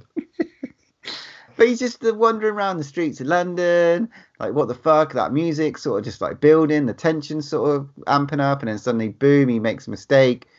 Then these fucking things come out of nowhere, and that's when I had a conversation about this. I was like, why is he going to the church? I was like, what's that? The first kind of, you know, he didn't go home. He kind of goes to the church, and I was like, well, maybe that's his church. Maybe he's Irish, so he might be his Catholic church or whatever like that. So, you know, there is an explanation for that. But I thought it was just a bit weird, or maybe he's trying to find solace. I don't know what, but I thought it was strange that he went to church. Then, you know, maybe it is that. But I love that scene. It's just crazy. There is another movie and book as well, where possibly, you know, both these ideas were kind of bought from Stephen King's The Stand. I'd say more. A lot of people say it's more Dare the Triffids. Oh, okay. I don't remember that opening. I don't remember that. See, that's is kind of, people say it's a bit more like that, because he wakes up in the hospital apparently, and there's also kind of a standoff with soldiers and stuff like that involved. So it's not the first time. I mean, you know, but it's been done, and it's a great idea. It's done very well with Walking Dead. It's written by Alex Garland. You know, it's written by Alex Garland, and it's just like, it's one of the first kind of movies in a long time where, you know, let's talk about the infected, then if you will, that they run at you. That they're just crazy, and they're just like, we ain't seen, okay, maybe we do see them run in kind of Return of the Living Dead a bit and stuff like that. A little bit, yeah, they amble but more. There's not really any kind of movie where they proper just run at you. And I think that's what kind of made it even more scarier for me, is that they are full on running at you. It's like that Riot bit, and then you had Dawn of the Dead remake from Zack Snyder a couple of years later, where they were running zombies as well, and they were done, but it was done very well in there. But in the 28 days later and 28 weeks later, the virus that they've got, the fucking intensity is just nuts. Yeah, it's crazy. It's something different. There's that fucking great bit of graffiti on the wall in the church as well. I know you're mentioning the church. Repent. The end is extremely fucking nigh. That's where I'd read that, right, and I'd be like, okay, I'm going to turn around and go the other way now. That's scary. Well, you think about it, like, that's what was bashing my head all around watching this. What state we're in at the moment. This is practically 28 days later since coronavirus, and obviously we're in a completely different state of affairs. There's not people running around fucking frothing at the mouth trying to eat your fucking face off. We are at home and we are watching Netflix. We're allowed to kind of. It's just not the same. But you think about, from fruition of this virus, 28 days to get to that point. Mm. How quickly did it actually take over everything? Yeah. I mean, especially when you get to the soldier bit later, and we'll talk about that a bit later, because fuck it doesn't matter really. It's like even when you get to Frank's flat and the trolleys, and it's like they seem to be the only one in that fucking block of flats. And it's like it's got to that state within a month. It's crazy because it seems a bit weird, because it seems like the infected don't come out in the day. It's like they're nocturnal almost, because they say, don't they? They say, oh, it's best to travel in the day, even though they're still around. But they just don't seem more. They seem more around at night. But it just, I just thought to myself, like, with rewatching it, I was like, surely if that many people were infected, London would be they'd be everywhere, unless most of the people have been killed, outright and not turned. But yeah, that is an interesting one, because they don't really pop up a lot. I mean, you get a couple, in the explosion for the petrol station, and then you get a couple more in the flats. But so I mean, is it the fact that a lot of people got out and evacuated, or do you know what I mean? But that is a good thing, because there was a lot in the tunnel, but still not like a lot. No. You are right. It was a bit weird, but obviously budget, whatever constraints. I don't know, but like I don't understand. But obviously that they made up for that in 28 weeks later. Fucking hell, when it all goes to hell. But I do want to talk about obviously Naomi. I do want to talk about Naomi Harris's character Selena, because she's right moody when he first obviously meets her. She settles down. Yeah, but this is the part I can't remember the guy's name, but obviously there's three of them at the start. Mark, isn't it Mark? Oh, is it Mark? And basically it's just visceral, that part where there's obviously they're at Jim's parents' house, and obviously he finds them there, which they've obviously killed themselves. But like then they kind of all settles down, and obviously he attracts a couple of the infected by having a light on, a candle or something. But then obviously Mark gets bit or something, doesn't he? And she doesn't even give him 2 seconds chance to even say. I mean, he could have been cut by a bit of glass. You don't know. It could have been anything. She was like, I ain't not taking a chance. She just fucking killed him outright. I just remember watching that and go, whoa, that's like, I was just like, what the fuck? It's like. But again, she gets to that point in a month. I'm with you, right? We're hanging about, and it's just us surviving, right? and you get bit. Am I going to mash your head up with a fucking machete within seconds? It's nuts. It's absolutely, well, that's what I've got to do. Well, they said you've got like 10 seconds, and they said between 8 and 15 seconds to decide what you're going to do. 10 to 20 seconds it was. Like, was it? Okay. Yeah, 10 to 20 seconds they've said. And that's nothing. And that's what she had to do so quick. But like to get to that point when you get rid of all your humanity. Do you know what I mean? And then they find it. I love these scenes, the sort of friendly little montage scenes and stuff like that. The fucking shopping in Budgeons. Yeah. The night. It's sort of like you going on this like lovely little journey. Like you get the dark, and then you get like the. Well, it's everyone's dream, isn't it? You remember that program with Dale Winton? What was it called? Supermarket Sweep. Yeah. And you got to go crazy down the aisles or whatever it was. Go wild in the aisles. Goes wild. But you think, oh, if I got a chance to do that, man, it'd be so fucking cool. And like, yeah, they rock up to Budgeons, and like just literally.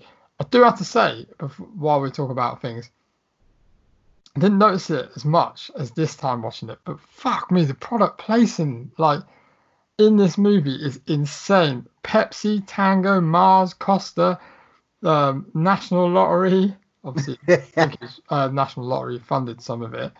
Maltesers, fucking, there's absolutely loads of other things in the background. It's just like, fuck, I forgot how much kind of like. It properly does it in your face as well. It's like it's blatant. There's a lot. There's a lot as brilliant. But also I noted. But if it pays for a film, and fuck it. So yeah. what? I mean, I noted as well how boring Frank. They find Frank. I thought that was quite funny when he starts talking about the whiskey and like Jim just buggers off. Apparently that's like a real whiskey, and that is what he described as perfect. Apparently. Yeah, it was a nice description, but it just didn't excite Jim any bit, did it? But you do get that lovely breath of fresh air, and then you still get those. It's quite funny. I find it quite funny how the Selena character switches from being the most moody bitch ever, to being really happy, which I mean it shows that obviously she's found people that she can relax with and feel safe with. Yeah, she lets her guard down a bit. It was really nice, and like Frank loved playing the dad. I thought that was a great little moment where actually Jim called him dad. Yeah, that dream sequence is crazy because you're like, oh my god, that's your like worst nightmare, isn't it? To kind of wake up. I mean, I'm like, you're crazy sleeping outside anyway. I would have been like sleeping in that fucking taxi. But yeah, that's crazy, that dream sequence bit, because you're like, oh fuck. And there's that not great nod to Dawn of the Dead in there as well. Them sort of. There's that great nod to like Dawn of the Dead in there where they were like stopping to get gas. Yes, I was going to talk about this. Yeah, they stopped with the same with the helicopter. That was a blatant nod, wasn't it? Oh, great! It was just such a fucking homage, and it's like Jim going in and then, you know, having to kill off the fucking little boy. It was fucking perfect. Even to the point where it's like, where I think she asked him, "Is everything okay?" And it's like, "Yep." Yeah. That's what I'm talking about. It's just like, it's crazy. Well, they sort of reflect on that later, and they reflect in Dawn of the Dead. They get that reflection where he goes on. I don't know if he tells about he had to kill a couple of boys, and he confesses that to the two, but Jim confesses that to the major later. Yeah. You know, it's just incredible. Before we get on to the Stronghold, I want to talk a little bit about Brendan Gleeson's change. Oh my god, then. It's so sad because I always remember watching this film and on the rewatch, always thinking, fuck, I loved him because he was like such a sweet character, and you think, he's gonna go out swing because he's a big bloke and he wants to protect him. Like, if they're blatantly gonna kill him off because they set him up. So yeah, he's the father figure, he's the big guy, you know, huggable, friendly, giant kind of guy. And I was like, I always think to myself, I really hate, and I know it's supposed to make you feel this way, it's this easy, but I really hated the way he goes out. But it had to be done. It had to be that way. Yeah, you do hate that scene, and like, it's just the way he went out. Like, with that blood just dripping off there, and like it was like a 1 in a million shot right in the fucking eye, man. And it was like, oh my god! I mean, don't get me wrong, it's a fucking splendid scene. I mean, it's the way he acts and the way he just obviously it takes a bit longer because he's so strong that he's holding himself back because he doesn't want to kill them and he doesn't want to kill his daughter so much. And I just think it's so clever how he lasts longer than like 10 to 20 seconds because he's that strong that he's holding the rage back for them to get the time to kill him. And I just want such a clever scene. Such a sad moment, and obviously then that's when the army boys present themselves, and we get the sort of lead up to the finale, which is just fucked up, man. I mean, 28 days, they're army boys. They are fucking army, and they're in that state after 20. They need a bit of, you know, all they need is women. Do you think that film would get made nowadays? No, I don't, and I don't believe it was the one thing that I struggled with. I think the most, not at the time of watching it, but definitely now. I just like I didn't believe it. I'm like, come on. I will say one thing on delving on my Matt's facts, and this doesn't spoil anything. This is one thing I read, but I didn't cover it in my Matt's facts. Was that decision to make that the plot point at that point was done pretty fast and last minute. Almost, I think it was overnight. I just think they could have gone another way. I didn't think they needed it. They just seemed a little bit too doolally already. Well, they were dysfunctional, weren't they? I mean, it's like they weren't all really experienced. There's quite a lot of young lads in there. But I mean, it would have. I think it would have been difficult to kind of, you know, with that late in the game, because you're talking about the final act here. That late in the game, to kind of find a divide as quick as they could. So you have to find something that's going to divide them and want them to leave. And maybe they could have picked something different storyline. But I think I don't know. I just think the whole thing could have got overrun and they could have gone another way. I don't know. I think that probably was the original plan. It made him. I'll tell you what. It did make him seem scummier. And like the fucking Private Mitchell scumbag, the Cockney, you know, he plays a great nasty bastard. He plays a great nasty bastard. He's got such a thick Cockney accent. And I've seen him in a couple of other movies where he just plays an horrible bastard. He's great. Looking at movies and stuff like Rise that. of the Foot Soldier. He's he's just a nasty piece of work. He's so good at it. Christopher Eccleston's great, you know, but he's a bit of a wet bag.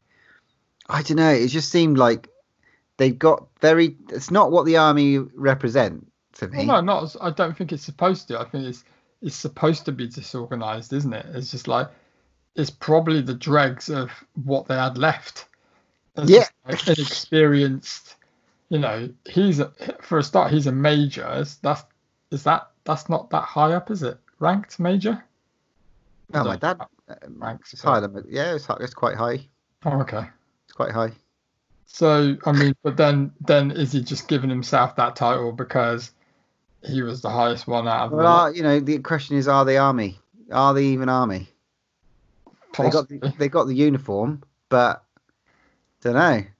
I know there's a bloke out of EastEnders there as well. There was. Oh yeah, I noticed him as well. Yeah. But like, yeah, it was just fucking a bit weird. But like, it just went. It was like the dregs. That sort of to me. Is like 6 months, maybe. If it had been 6 months, I could believe that. Is that how long you're telling me you could go without sex? Is that what you're trying to tell me? That's just disgraceful. But it's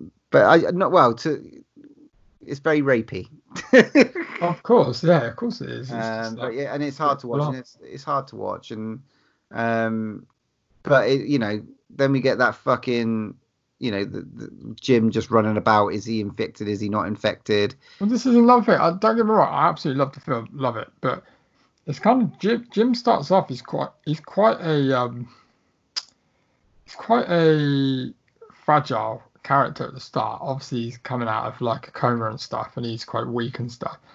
But Selena seems like the kind of hardcore person. So, but then it's kind of, as it goes on, Jim, I always think to myself, Jim just turns into this hardcore bastard right at the end. What and how does he turn into this? But then, then on the rewatch, I was thinking, wow, actually, he doesn't really do a lot of it, because obviously he lets off another nod to kind of, if you will, to Day of the Dead, is the zombie they've got chained up in the backyard. He does most of the killing, so he's quite clever, because he's quite clever if you think about it, because he kind of unleashes him, and he does all the dirty work pretty much. Yeah, I agree. And then, he doesn't have to do a lot, but it was awesome. And then he gets that, and then you get that, that great parallel of him waking up again. What the fuck? What the fuck is he? Where is he woken up in? When they're in the Lake District. Oh, you skipped a bit there, mate. Go on. What? I want to talk about a bit more there. Go on. You've blown your load early, mate. Sorry, mate. But the one bit that I kind of noticed more this time as well is that, when they take him away to obviously execute him. Yeah. And he realized I didn't realize this, but obviously you think, oh, this is the end of the road. There's like literally nothing left. There's no one to help him. There's no help coming. There's nothing. And that's when he's led down. He looks up and he sees the aeroplane in the sky. Yeah. That is the turning point where he's like, no, I'm not having this. There is still hope. Yeah. Well, it's really clever. And it's just like, right, I'm going to go in there and I'm going to fucking be a badass. And I'm going to fucking eye gouge this bastard's eyes out. Well, I forgot about the eye gouge, because I always thought, obviously, Robert Carlyle's fucking eye gouge in 28 Weeks Later kind of eclipses that one. But they did it in there. I mean, Robert Carlyle really digs his thumbs in it. It's such a sick scene. Oh, but yeah, it was like, wow. And it's clever, because I also love the fact that they don't know if Jim's infected or not, because they obviously Selena's gives it a couple of seconds, and she's just about to kind of kill him, because he turns around, because he's going fucking mental. He's just fucking scratching and punching, and obviously he does that, and it's like, has he got the rage or hasn't he? And it's just like, you think, oh no, she's gonna fucking kill him, and obviously she gives it 2 seconds, and he's actually himself, which I thought I love that bit. It's cool. They are the worst bunch of soldiers, though. Bunch of douchebags, man. It's just questioning the fact that they are actually. I'd love to know what regiment they in. It's just weird. I don't know. I just don't believe they are soldiers. But then, I don't know. 28 days. It's just like to get to that. Soldier boy. I don't know. It's weird. But yeah, I love the last scene as well. That for me is quite familiar as well, where the plane's flying up. Because it's all there, obviously, in the Lake District, and I in some little cottage, and I recognise quite a lot of the bits where the plane's flying in as well. I've seen planes fly that low in that area as well. It's incredible. So that was quite familiar. I love that end little scene, and was it help or hello at the end? Hello. Yeah, it's just like that. It's that hope again, and then it ends. It's great. Because did you watch the alternative ending? Oh, no, I didn't. Because there is an alternative ending where it's exactly the same, but Jim gets replaced with a chicken. Sorry? He gets replaced with a chicken. They don't show Jim. You presume that Jim's died, and then literally it's just Selena and the girl left. Oh. Yeah. So Jim's dead and it's just those two? Yeah. And a chicken. Yeah. I don't know. I think Jim needed to be alive. I think that was quite a nice point. Absolutely. They went with the right ending, I think. Yeah, definitely. Oh, I loved it, mate. Loved this movie. Absolutely loved it. Right. I loved this movie. However, I didn't I can't even remember the character's name, Brendan Gleeson's daughter in this. Frank's daughter. There's nothing to it. And she hasn't done... acting is fucking atrocious. Well, she hasn't done much. So yeah, I don't think she's got an IMDb pick. atrocious, mate. Yeah. I forgot how bad it was. That's why I didn't mention her in the lineup. Oh my, I forgot how bad it was. I was like, what the fuck? I mean, did they run out? What the fuck happened on casting day? Fuck me. Was it like a friend for someone? Yeah, my daughter wants to do a bit of acting. Yeah, get her in, mate. It's fine. She didn't even know what she was. Cockney, Northern, what? Her accent was all over the fucking place. Sorry, but it had to be said. All right, mate. Good. I'll take on a downer, but it's a fucking class fucking film, mate. Love it. You want some fucking Matt's facts down your throat? Of course I do. Let's do it. So, they actually shot the M1 on a Sunday from 7 a.m. to 9 a.m. with 10 cameras set up, and all they got was 1 minute of usable footage. Don't ask me why. I don't know. I ain't got a fucking clue. I did think that when they were like going through it all and stuff, like all the different camera angles on the taxi. I thought it was funny. Literally 1 minute of usable footage. It's crazy. This is quite interesting. This will probably like explain why Selena's so fucking pissed off all the time. So Danny Boyle and Naomi Harris came up with a backstory for Selena. So they made up a backstory to kind of like, give her a bit more kind of substance on what to work on with the acting kind of thing. Yeah. So apparently their backstory was that she had to kill her mother and her father to save her baby brother. But then when she finds out her baby brother, she actually finds out that he's infected as well. So she has to obviously kill him as well. That's why she's so fucking pissed off, which is obvious. It's dark. Stephen King is a massive fan of this movie. And apparently when he went to watch it, he bought out a whole screen in New York just for him and his family to watch the movie. And he's such a big fan that he took a line from the movie and he put it in the book, Dr. Sleep. Oh, wow. The line is, he needs us more than we need him. So he put that to Dr. Sleep, which was pretty fucking crazy. That's awesome. A lot of the cast of this movie, they cast a lot of athletes because they were thin and they could run really fast and stuff like that, which was quite interesting. Originally, the part of Jim was going to be played by Ewan McGregor. But Danny Boyle and Ewan McGregor had a bit of a fallout apparently due to Beach. The part was meant to go to Ewan McGregor, but it went to Leo DiCaprio, obviously. But apparently they had a fallout. Everything's smoothed over now, but he was supposed to be the part of Jim. Would that be in a different career path for fucking Cillian Murphy? Probably still exactly. got. But I think this obviously launched it, man. Launched it a lot. I mean, Cillian Murphy had been in a few films, but this totally launched him, I think. I think so. Yeah, definitely. So I'm glad. I'm really glad because I think he's fucking absolutely amazing. Ewan McGregor don't need it. The petrol station blow up. This is interesting. Cost them £250,000 to do that, and it was like near Canary Wharf. And they set it up, but they didn't notify police or anything. They just fucking blew it up. And then they had like police come out and fire engines turn up and stuff. So that was quite interesting.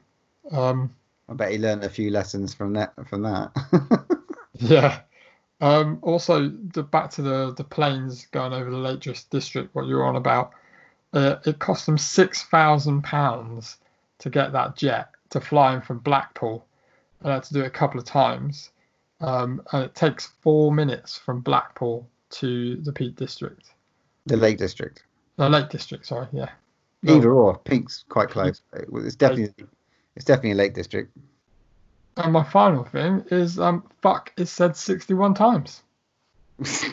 Fucking hell.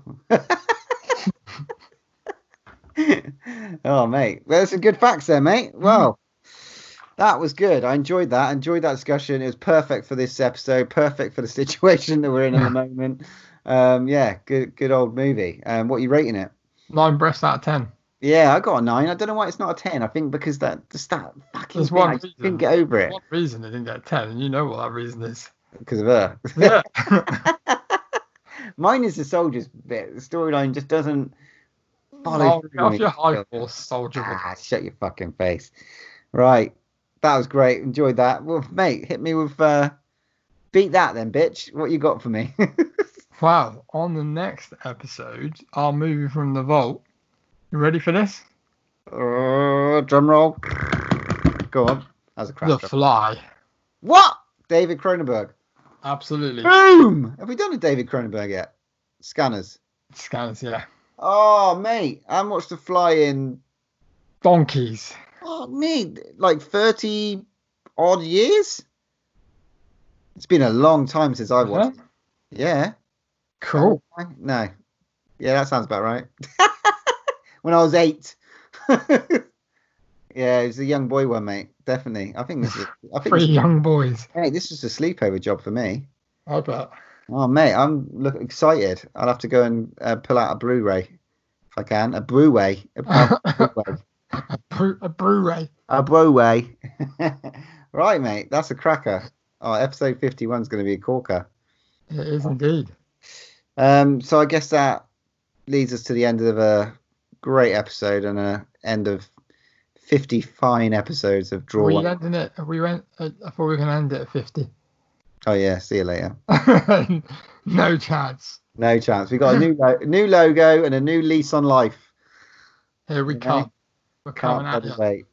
So on the next episode, our main review is TBA because I don't know what the fuck's happening. See what happens in the next couple of weeks. Our something to scream about is movies that we thought were shit, but now rewatched them and think they're better. That's the one. That was fucking mouthful.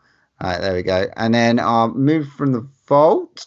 Matt has just pulled out The Fly. Oh, can't bloody wait. And on that note, when there's no more room in hell, here's another podcast. I am the devil, and I am here to do the devil's work. You can follow us on Twitter at DrawOneLast, Instagram at DrawOneLastBreath, or pop us an email at DrawOneLastBreathPod@hotmail.com.